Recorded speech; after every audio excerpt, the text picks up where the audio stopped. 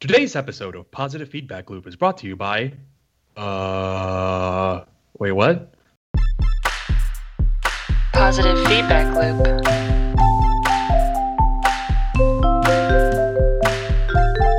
Three, two, one. Welcome to Positive Feedback Loop, the show where we talk about anything and everything from three different perspectives. Very different perspectives. So today with me are myself, Luis Poza Gonzalez, and my lovely co-host, Ray. Hey everybody, welcome back. And Stephanie. I'm looking forward to another episode with you guys.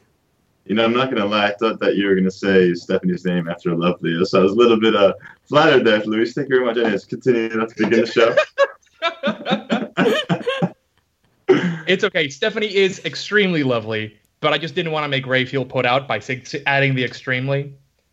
For those of you just joining us for the first time, we have taken on a new format. We're going to be approaching topics from the perspective of the past, present, and future of these topics.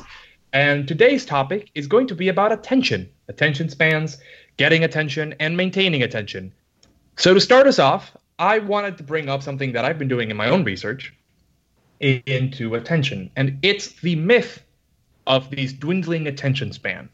It's not so much a myth, but rather a lack of information. There is a study that came out in about 2015, done by Microsoft Corporation, I think of Canada, that cited a very obscure link that said that the attention span for individuals in today's society has diminished to about 8 seconds. And the study touts that this is less time than goldfish, who have a supposed attention span of 9 seconds. There is no backing evidence for this. This is just something that has gone along with our idea that because we are so connected to the internet and we're so distracted by all of the things that are out there, our attention spans have diminished somehow. But there is no evidence that I've been able to find that this is actually true, outside of this one study that has unsourceable information. So given that we have this information in mind, I wanted to think about attention spans from a different perspective, because attention spans are a very complicated thing, and they are something that a lot of research is still being done on. And yes, while the internet may be having a big impact on it, it's not something that's very obviously clear. So I got to thinking, we all remember the movies in the 90s were about 90 minutes. I don't know if, well, for those of you viewers that might be a little bit younger, they may not remember this, but there was a period in time where movies were about 90 minutes long, and that's kind of changed. They've gone a little bit longer. They're a little bit more, you see a lot, ever since Lord of the Rings, you've been seeing these like 2-3 hour spectacles that are these gigantic, long movies that sometimes you start getting a little inconvenienced by the end of them, and you start thinking about, what is the potential benefit of going to the bathroom at this moment? Am I gonna miss a key scene? But I have been sitting in this chair for about 3 hours. I do need to go to the bathroom. So I looked into how long movies have gotten in the last, well, since they started. I looked into some research done by a Dr. Randy Olson, the lead data scientist at Life Epigenetics Inc., at least according to his blog, who took all of the movies that have ever been released and then looked at the ones that were in the top 100 for IMDb for every single year. That is to say, the ones that got the most recognition or were the most seen, or rather, took the top 25 most popular movies as based by IMDb for every single year, starting in 1930 and going into the 2010s. And he noted the runtime of these movies. As you would expect, older movies tended to be a little bit shorter because the technology just wasn't there at the time, and people didn't know as much about attention, like how much people would sit for. They used to be more like vaudeville acts than anything.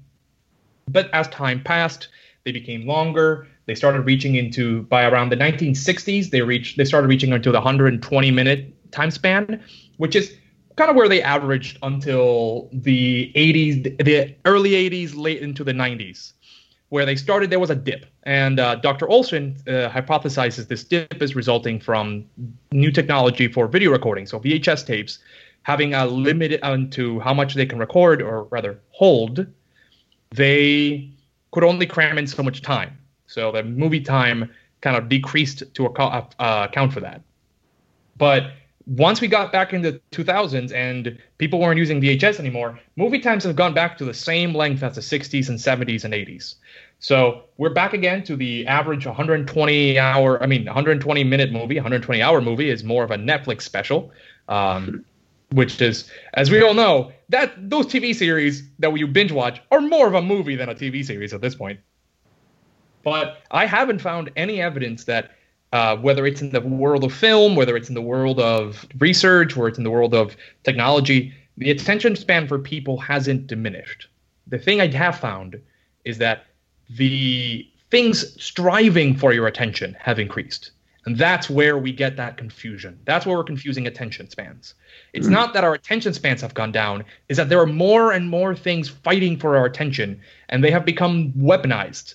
Because all that information, all that knowledge, all that research, all that information we've gotten from psychological research, like how to create a Skinner box to make something that is compulsive and makes you want to come back, has been used to create a sort of arms race on the internet for every single website, every single app, all media, constantly fighting for your attention, making it harder to maintain attention on one specific thing. Shouldn't they be starting to pay us for our attention? Like if I'm on a website, why? We should be the ones getting paid for those ads that we observe, not YouTube or these other companies or Facebook. I mean, that's just, a possible future that can happen. Well, I mean, if you want to be part of market research, they might pay you. But for the most part, the reason they're giving you things to watch is because they want to make money off of someone else or off of you by you paying for watching it. Well, I had a question while you were kind of talking about the attention spans, Luis. There is a difference between, I think you're getting to this, there's a difference between an attention span, how long attention lasts, and then getting somebody's attention. Or in marketing speak, the difference between capturing attention and maintaining attention. So definitions of attention span tend to vary. There's different types of attention span and but different what I think tasks. I'm saying is that attention span is different than capturing attention. Because technically you are paying attention if even for a millisecond someone has captured your attention. Whereas a span is the duration of your attention, yeah. And I agree that to that degree, it sounds different. It sounds like the things that are trying to take away your attention shouldn't matter. But attention span, at least the most common way of thinking about it, is that it's how much time you can spend on a task without getting distracted. At least that's like the boilerplate definition of from Wikipedia. So those distractions are actually a huge part of what kind of affect our attention spans based on like at least our common understanding of it. But it's way more complicated than just how much time you can spend on things while pushing away other stuff, right? Is it really just distractions that take us away? I mean, I could have no other distractions and decide to end my attention on a certain thing. It's also the lack of interest in the thing that you're potentially trying to focus on. Maybe the process that you're going through at the moment, or the work that you're doing is just boring, or you've been doing it too long, or it's too simple. I think that, or it's too hard. You got to find that right balance where you can feel achievement and success in order to keep going. If you keep failing, you'll get bored and you'll feel like you don't have the attention for it. Also, if it's too easy, you feel like it's not challenging enough. You just want to, do something that feels more worthwhile. Well, this is why there's different definitions for it, or rather why it's hard to pin down what attention span is. Because, for example, you can't really judge attention span based on for something that's engaging and what makes the person want to keep doing it compared to something that's extremely monotonous and rote work and you don't want to pay attention to. Those are two very different things, right? So if you're measuring attention span, go ahead. It's not the only two variables. There's many variables. Your environment, kind of like what you were saying, Luis. You're saying that are both of you about distractions that has to deal with your environment. Where are you sitting? Is it lit up? Is it dark? Like all these things can cause attention. Of course. Are you hungry? Are you tired? Is it noisy? Right. Do you want to do this? Is it something that you know how to do and you can do it easily? Is it something that's frustrating to do? These are all variables. Right, exactly. They're all variables. I think what our current society and culture is talking about, primarily when we say, we are losing our attention span because of technology, for example, or social media, it's that. And then people point to the fact that more people are getting diagnosed with ADD and ADHD, so they're using that as a factor or point of evidence that we're getting worse at paying attention. But that's problematic to use, because that's more of a issue of how much we diagnose or how much we can recognize a condition versus it becoming more prevalent. Sure. I don't think there's much evidence that ADD or an ADHD have become more prevalent because of technology. Most of the information is that we are better at spotting it because we have better definitions for it and better psychological toolkits for finding it and spotting it and giving additional help for people. Yeah, you're right. I don't think it's a cause. It's not a causality. I don't think that our technology has caused more ADHD at all. But and like you said, the diagnoses that we are seeing is primarily due to being better able to find out if someone has it, just through better techniques. Luis, question for you. You've mentioned that attention span, the duration of attention, has not necessarily decreased over time despite claims from others that somehow we have shorter attention spans. My question is, has attention, the capturing of attention, has that been impacted over time? That is a difficult question to answer in terms of there's just not that much research that I can find. It's possible there's more research out there that I'm just not privy to, but for the most part, anything I've seen that talks about changes to attention span usually tends to cite that 2015 study and then doesn't go any further.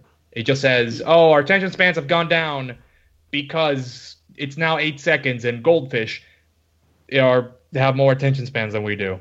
Blah. But one, goldfish have actually fairly good attention spans and they have pretty good memories.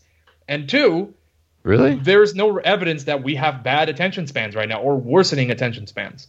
That said, there has been the idea of things vying for our attention and distracting us being a sort of semi-moral panic, kind of like look at the world today, everything's garbage because things are always distracting us, has been around for a long time. This has been around since like the 1800s. People have been writing and complaining about, for example, the noise in cities being too distracting and all these things vying for your attention. There are poems about this and books that have been written about the idyllic life that used to be in the past.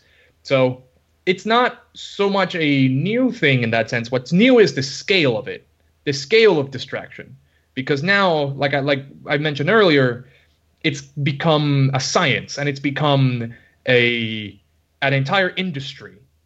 Look at marketing, right? That's the whole industry of it is. It's to grab your attention. That's the entire point of it. And it's to grab your attention wherever you go, know how to best grab your attention, know whose attention to grab, know when they're the most available for grabbing their attention, and then making something that will grab their attention, whether it's a movie or a show or an ad or a product or whatever it is that you might need to do to get that person to go to your site and click your link and buy your product. So I don't know, honestly. It's complicated, but my suspicion is we have definitely gotten more distracted, but we haven't necessarily lost attention span. Let's take the idea of attention more at a basic level. So what is attention in general? When I'm crossing the street, I have to pay attention, right? It's a survival technique, right? When I'm drinking a glass of water, I'm paying attention that I'm doing it in a way that won't spill water all over myself. When I'm driving a car, I'm also paying attention. But there comes a point when I'm driving a car that I lose attention and it kind of goes on autopilot. Are we just getting better at autopiloting our lives because of technology? Does that make any sense? I don't think I'd say so. I think, if anything, we have gotten potentially worse because now for example, I listen to podcasts constantly. I am always listening to stuff. Only positive feedback loop, though, right? Well, on much repeat. As I'd like to on say repeat. that's the case, as much as I'd like to say that's the case, I'm not that full of myself and not that in love with myself that I would listen to myself repeatedly ad nauseum. That said, I do listen to podcasts all the time. When I'm walking, going anywhere, I'm listening to something. I'm reading constantly. I'm watching videos constantly. Whether they're educational or not doesn't really matter. For me, I see them as a way to better myself a lot of the time, but I also listen to stuff that is just entertainment and is just occupying my mind space. I am not spending that time that I could be spending thinking for myself or focusing on my own reflections and my own thoughts. There's a lot of that time that I waste listening to other people's thoughts and intentions. If you guys are familiar with CGP Grey, who's a YouTuber, he does a lot of educational content on YouTube. He also has a podcast called Hello Internet, which is pretty good, but it's mostly makes sense to watch after you've already seen some of his stuff on YouTube. He's also the guy that did Humans Need Not Apply, a great little YouTube video about automation that we actually saw in school. So CGP Grey, he makes a lot of great content online. He just released a couple days ago a little video blog of him just walking through nature and just talking about this exact same topic, which surprised me because we planned this episode weeks ago, and he just released this 2 days before we record. I've noticed that before with other podcasts too, which is interesting. Anyway, sorry, continue. It's surprising. But he talks a little bit about the very same thing, how his mind is constantly being drawn or really pulled in many directions by all this content that's out there that's constantly wants his attention, which means that you're not really spending that time within your own headspace, right? All this time that is taken away by technology or entertainment or education or whatever it is that you're engaging with online is time that you're not spending within yourself. Because even if you are thinking about stuff, a lot of times it's distracting. And he mentioned something that I do myself, and it's listening to podcasts in the shower, which is kind of a crazy thing to do. Because the shower is like the last bastion of what we like to call shower thoughts, right? Well, Just yeah, moments of like quiet introspection, meditation. Yeah. Like most people can't bring a book in there or a TV in there, and so it's like the last place where you finally can at least just be quiet. Your mind can be quiet. But yeah, people have brought radios and other things into the shower with them, especially with newer technologies and waterproof technologies. So we got to ask ourselves, what's too much when it comes to this? What is too much consumption? You have said in previous episodes that you are the type that, although you listen to a lot of podcasts, you also go on quiet walks to just think. You're good at thinking in the quiet without the distractions. For the most part, actually. So while I do walk, I am listening to a podcast. I'm just ignoring it. That's the thing. I'm literally. Then why are you that's what's listening happening. to it? I'm listening to something, but I'm just not on ignoring purpose. You might end up ignoring it. It's not like you tune it on to ignore it. That's actually not even true. Is it like most of the background time? Noise for Yeah, you? it just becomes background noise because I don't want to listen to like the cityscape. And it gives me something that, like, if I want to like come back out of my introspection, I have something to listen to. I just drop in and out of the podcast or the song or whatever it is I'm listening to. The book sometimes, although if it's a book, I'm usually a lot more engaged with it. But then I just want to have time to read a book because I don't get time at home that often. So it's a bit of a balance, and knowing how much is too much is something that I'm trying to be more cognizant of. With that in mind, I want to talk a little bit about the future of attention-seeking ads and things that distract us. So, Ray, tell us a little bit about what's coming down the pipeline in the world of attention spans and distractions.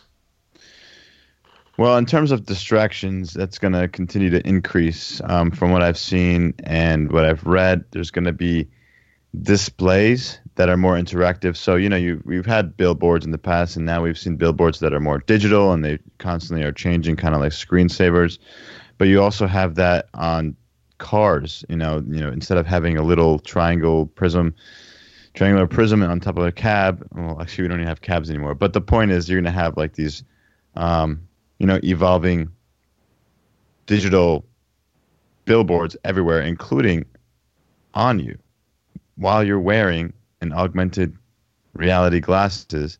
you'll be getting potentially some ads in there. You might not like it, but if you go into a room or into a building or into a mall and your account settings have been set up for receiving coupons, you'll immediately get prompted, hey, the store on your right got something for sale. Hey, so you're constantly, the second you walk into the mall, it's not like, wow, this is the mall. You're going to have a lot of opportunities to save or whatever, and that's going to be, increasing. The other thing that I think will happen in the future is people's attention will become actually much better, because right now, a lot of times our attention spans fail because we have a gap in information or a gap of knowledge for the thought that we're trying to process. There's something missing. We don't have the answer to a specific problem in the larger context of the problem. So we kind of give up. We'll say, we'll figure it out later. Or something else comes by that makes more sense or it's easier to comprehend.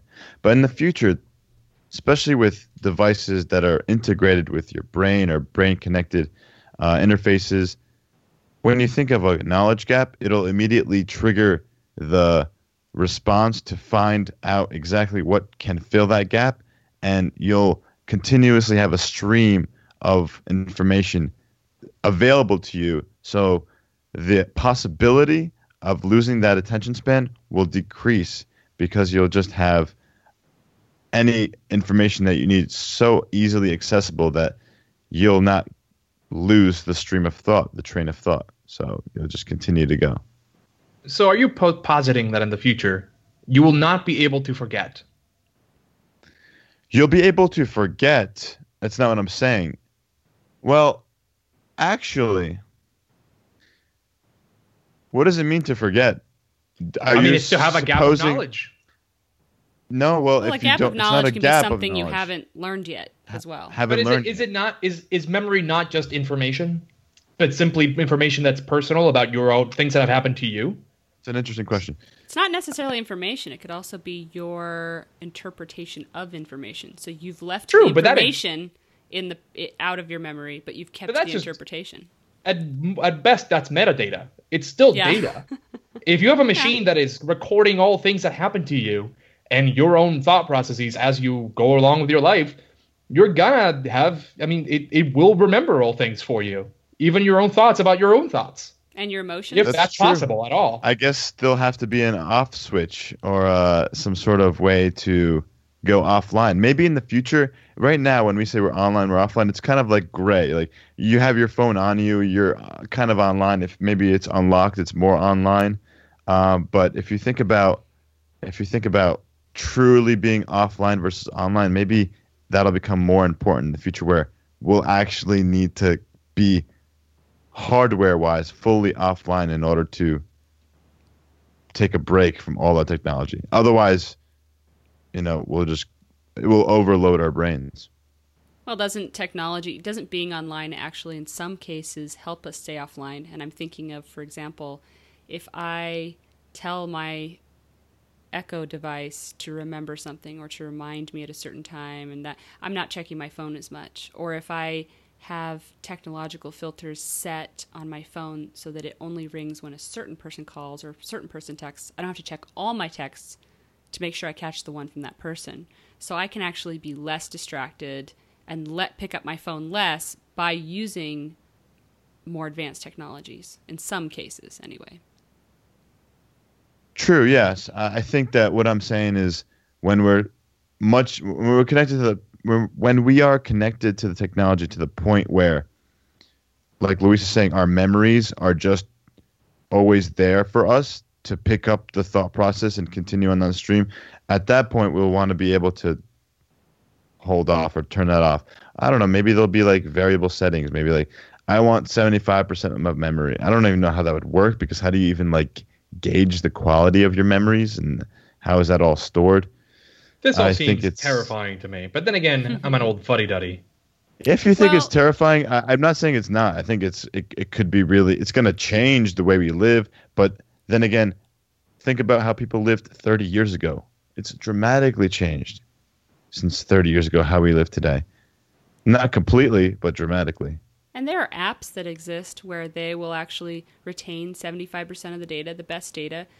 For example, apps that will make photo books, and they already know which of the photos are very similar to each other. So they'll pick the clearest, less blurry one of similar photos where somebody's not blinking in it.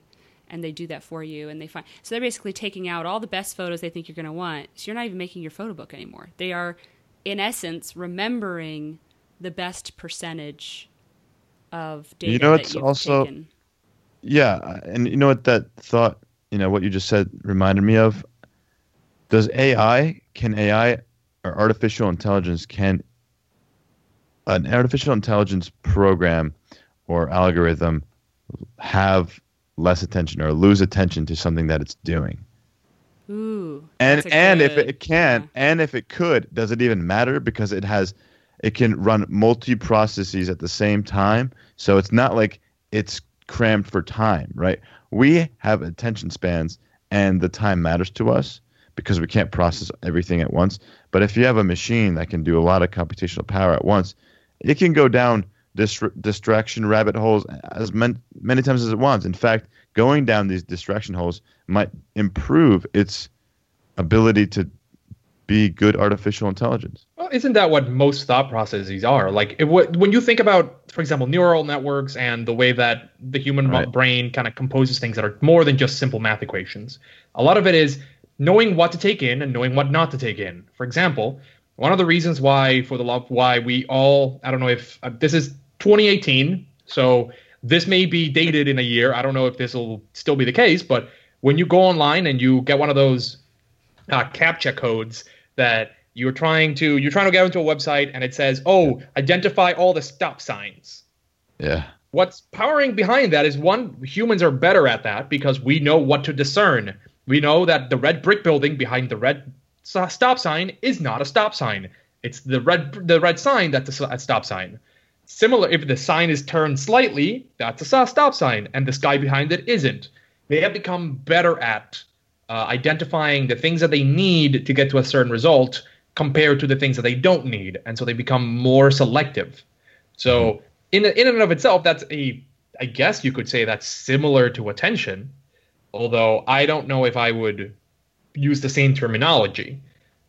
But this also brings me to the idea that something you brought up earlier, Ray, which is also kind of terrifying to me, and it's the idea of the Blade Runner-like shopping mall, where all of the shops are screaming at you for attention, and they're throwing all these large VR images, and they're like in your eyes, or God forbid, the Futurama world where your dreams have ads in them. Right? That would be something. Oof. It would. Well, I don't know if I'd call that something. I don't know if I'd ever go to sleep again. So, Ray, do you think, as we move through time in the future, do you think that the ability to capture attention is different? And do you think, you seem to think that attention span could get longer even. Luis said, attention span hasn't gotten shorter. Mm-hmm. Now, it's not going to in the future, perhaps you're saying. Will the ability to capture attention increase, decrease? From whose perspective? The ability to get someone else's attention? Yeah. I think it'll be harder because there'll be more competing forces trying to get your attention. So it'll just continue to get harder. New techniques will emerge, and new technologies will enable, more strobing efforts to get your attention. Does it get harder because there are more sources? Higher quality. So like Luis was saying, so it's getting closer to your brain. So we're going, if you think of augmented reality, that's really close to your eye. If you think of virtual reality, that's basically makes you feel like you're there. So like it's going to be multi-sensory, and it's going to affect our senses closer to home as the technology improves. So that's the thing. In the past, putting an ad in a newspaper is distracting. Someone probably argued the first ad that was in some sort of paper or book was like, no, we can't do that. That's a distracting thing. But over time, that was adopted, and people put ads in newspapers and then magazines. And then basically some magazines are like half advertisements, basically. Like every other page is an advertisement. That's how they pay for it. So as newspapers adopted advertisements and other things like commercials and TV and social media, and now with the the potential adoption of augmented reality and virtual reality, we keep getting closer to our core senses as a human being, as something that can pull our energy or thought away from what we were doing before. That's what it is. We were doing something and now we're doing something else. That's what the loss of attention is, basically. So the better you get at driving into the human core and making them do something, look at something else, the better you are distracting them. And I wouldn't even call it a distraction. I don't think it's a distraction. It's just because unless you're doing something important before, it's not a distraction. It's just like the next thing to do. I think it's a wonderful time to stop for a little bit, give us a little break, and give you guys a word from our sponsors. We'll be right back to talk a little bit more about attention spans. Stay with us.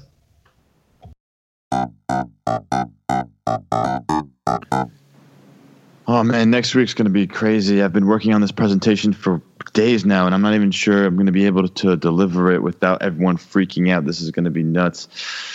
Everything's bad. I don't know how to I'm not sure how I'm going to deliver this without getting everyone worried about the state of the situation. What am I going to do? Ray, hey man, don't worry. I have a solution I use at work all the time, and you'll be able to use it too. It's called Scurry Systems. Okay, what does it do? These autonomous robotic squirrels, basically, you can hire, and they will scurry around the exterior of your office building. You just have to tell them the conference room, what level it's on, which the windows face southwest. And these squirrels, like hundreds of them, they just scurry along the windows, and they distract everyone who's listening to your presentation. Don't even have to worry. I'll take it. All right, everyone. Here comes Ray. He's going to talk about the state of the business and his department. All right, Ray, you can go ahead. Thanks a lot, Bob. Hello, everyone. Today we're here to talk about the state of our company and revenue, profits, and what's going on with our clients. So first slide here, we look at revenue, and it's down for the year about 25%. And this is mainly because we have lost a few of our clients in the beginning of the quarter, and primarily our biggest client was lost. Next, we did have to let go of some employees. I know we are being sued by a few of our previous employees. We're going to need about $35 million next year in order to sustain our marketing efforts, which have... Are those squirrels? Why are there so many squirrels outside? So I'm a little bit worried about this approach. Does anyone else see this? What we've been working on. So this is the budget. Why can I pay attention? But they're doing backflips. Is anyone, no one else paying attention? Why are there so many squirrels outside? I guess I'm just gonna have to give his department all the money. Yeah, I'm just gonna give him $35 million. I can't pay attention to this right now.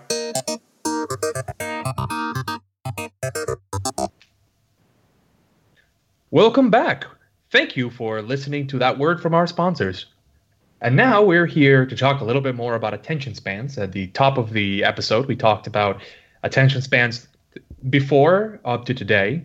We talked later about attention spans into the future. And now Steph is here to talk a little bit about attention spans today. So Steph, tell us about how are we doing on that whole attention span business? It actually reminds me of song lyrics by Charlie Puth. You just want attention, you don't want my heart. Maybe you just hate the thought of me with someone new. Yeah, you just want attention. I knew from the start. You're just making sure I'm never getting over you. Did you just pull that off the top of your head? No, I read it. Okay. I was like, that was almost impressed there. I'm still impressed. Yeah, actually. Did I capture your attention, though? Yeah, we are a furtive audience right now. I'm a digital marketer, and so attracting attention is part of what I hope to do. A lot of advertisers want to do. And one thing that is really effective at attracting attention that advertisers use is salience. And it's the idea of being different, loud, colorful, something that's outside of the norm, basically, of the context, so that you attract that attention. So if somebody sees something that's off or out of the ordinary or brighter than usual or a different color than is usually experienced in that context, then you're going to likely attract their attention. But there are other ways to attract attention, and these are principles that aren't new. They're not like new because of digital marketing. They're principles that have been part of consumer behavior and consumer psychology for as long as there have been consumers, I guess. So, for example, you can attract attention by even the source. So if somebody is on the street saying something, you probably are, I'm not going to pay attention to that. I've got to focus on my podcast I'm listening to as I take my walk, right? But if you're a famous baseball player, or if Donald Trump were standing on the side of the road, you might start listening to whatever that person's saying because the source has changed. They are a source that you somehow want to pay more attention to.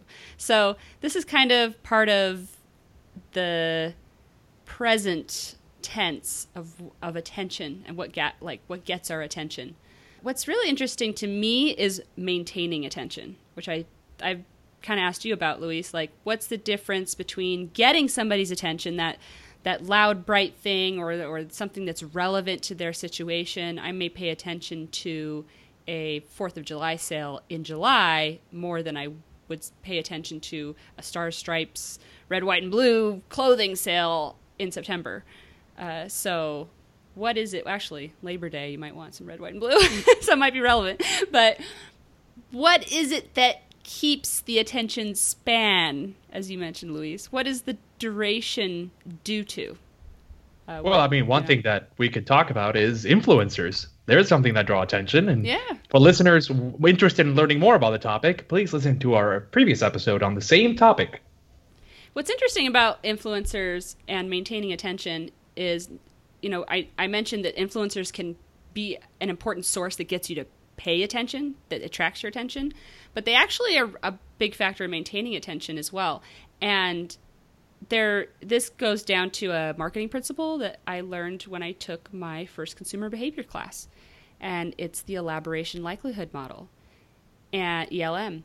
And so there are two ways to kind of process information when you get them from anywhere. In the case of marketing, it's from an advertisement, but really we use the elaboration likelihood model, or our attention follows this model. And there are two routes basically to process information. One is central and one is peripheral. So I'll give you some examples of how we pay attention. If you are given some new information about something, somebody wants to change your mind, right? You're trying to persuade somebody to buy a car, right?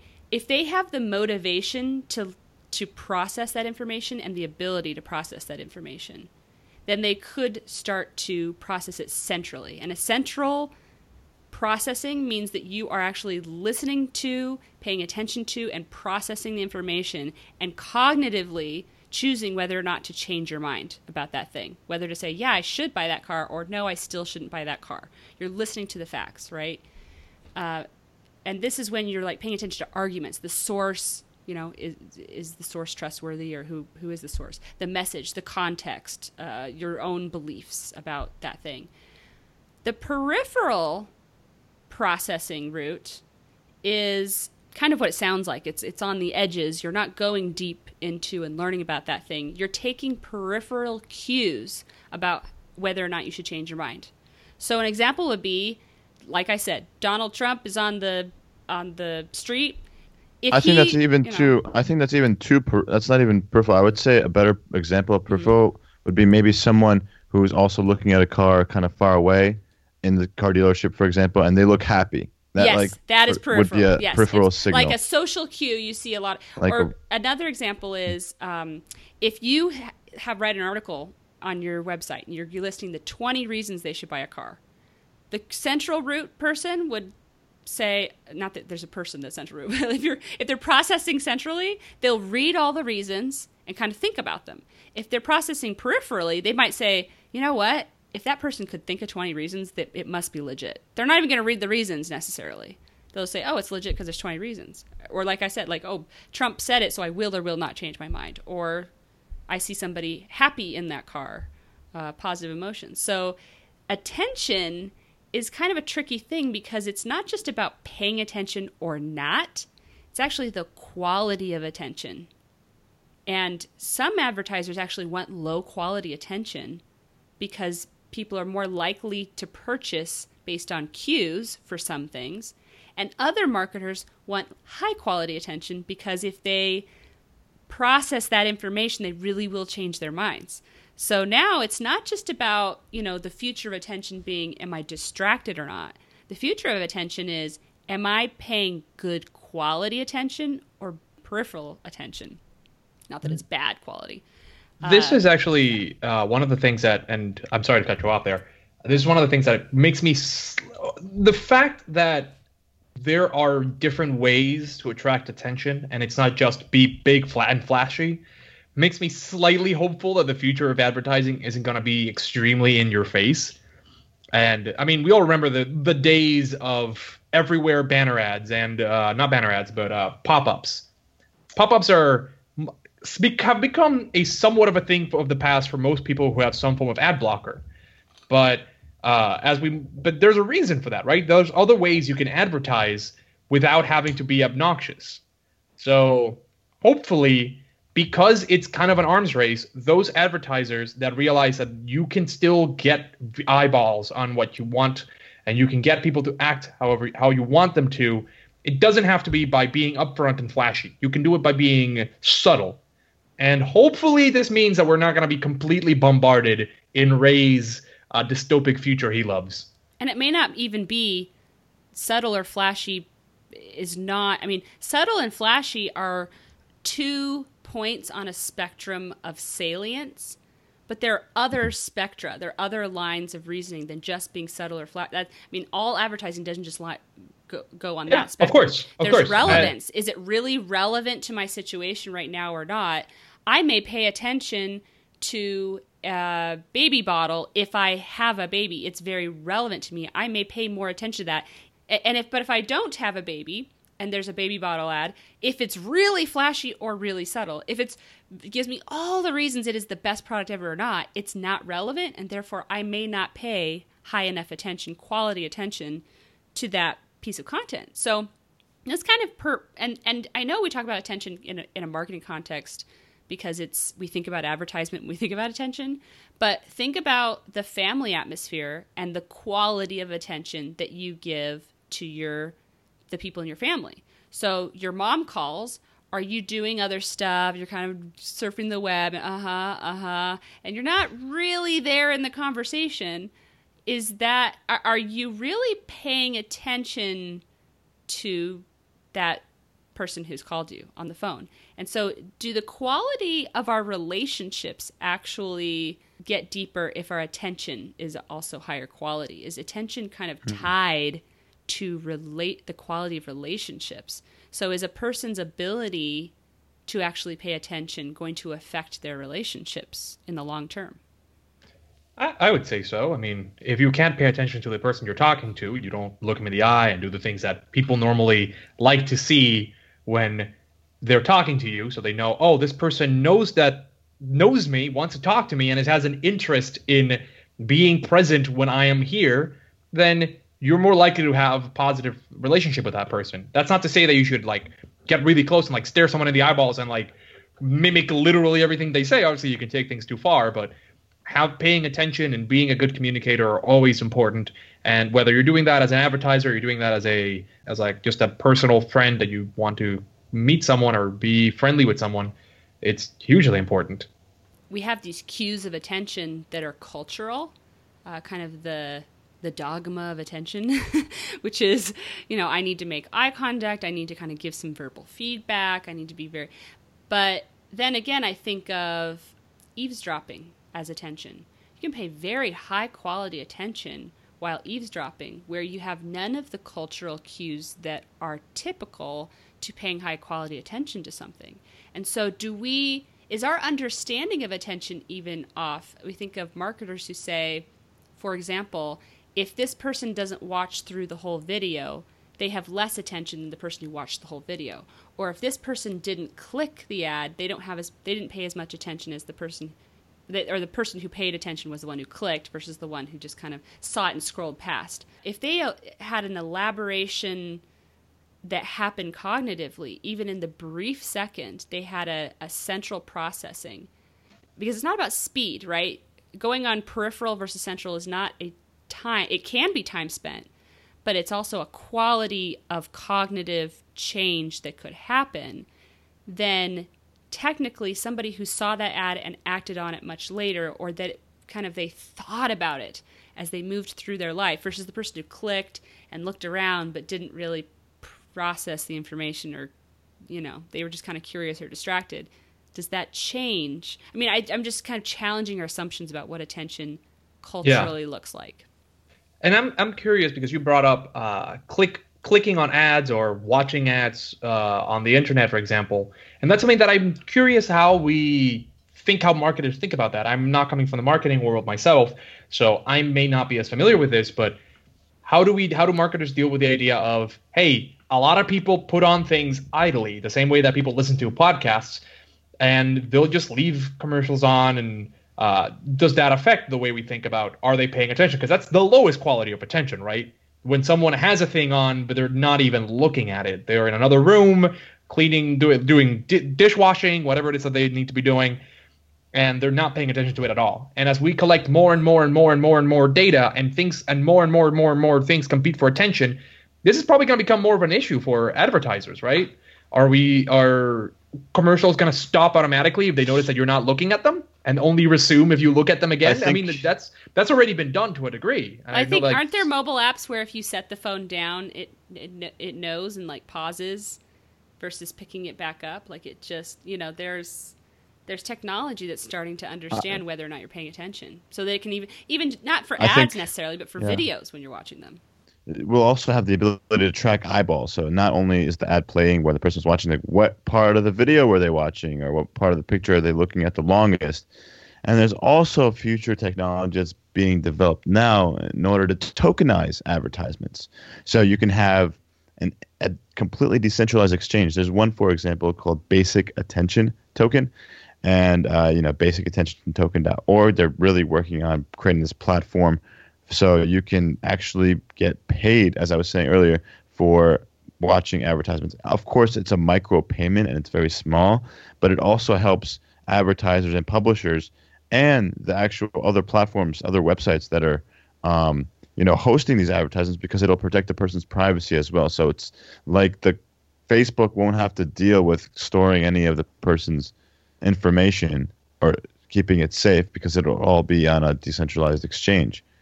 And I know it's an oversimplification of everything there, but the idea is the potential for a tokenized marketing or advertisement platform is getting built as we speak. But it'll have to use kind of biometric data that indicates what attention is. I mean, you can't use, for example, using your eyeballs at looking at something, because that's not necessarily what attention is. So they have to think about, well, what's the biometric data, or what are the neural signals that indicate this person really is paying attention?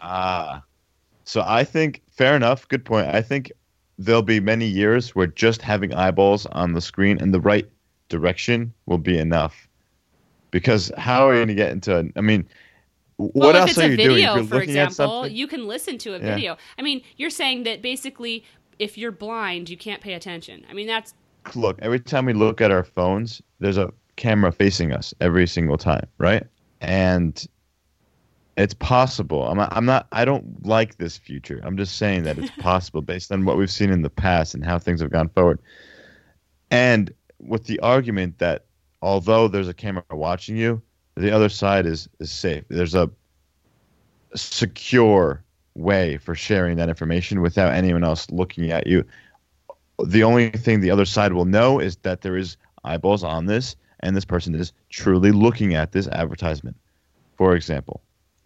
But they won't be getting your information or what's on the other side of that camera. It'll just confirm. It'll be proof of attention, in a way. Yeah, all I'm saying is you need to go beyond eyeballs to have proof of attention. Yeah, I agree. We will go beyond eyeballs, but initially, like given like the easy ability for cameras to do this, like today, basically, I just think that the next 3 to 5 years will be very much on the eyeball.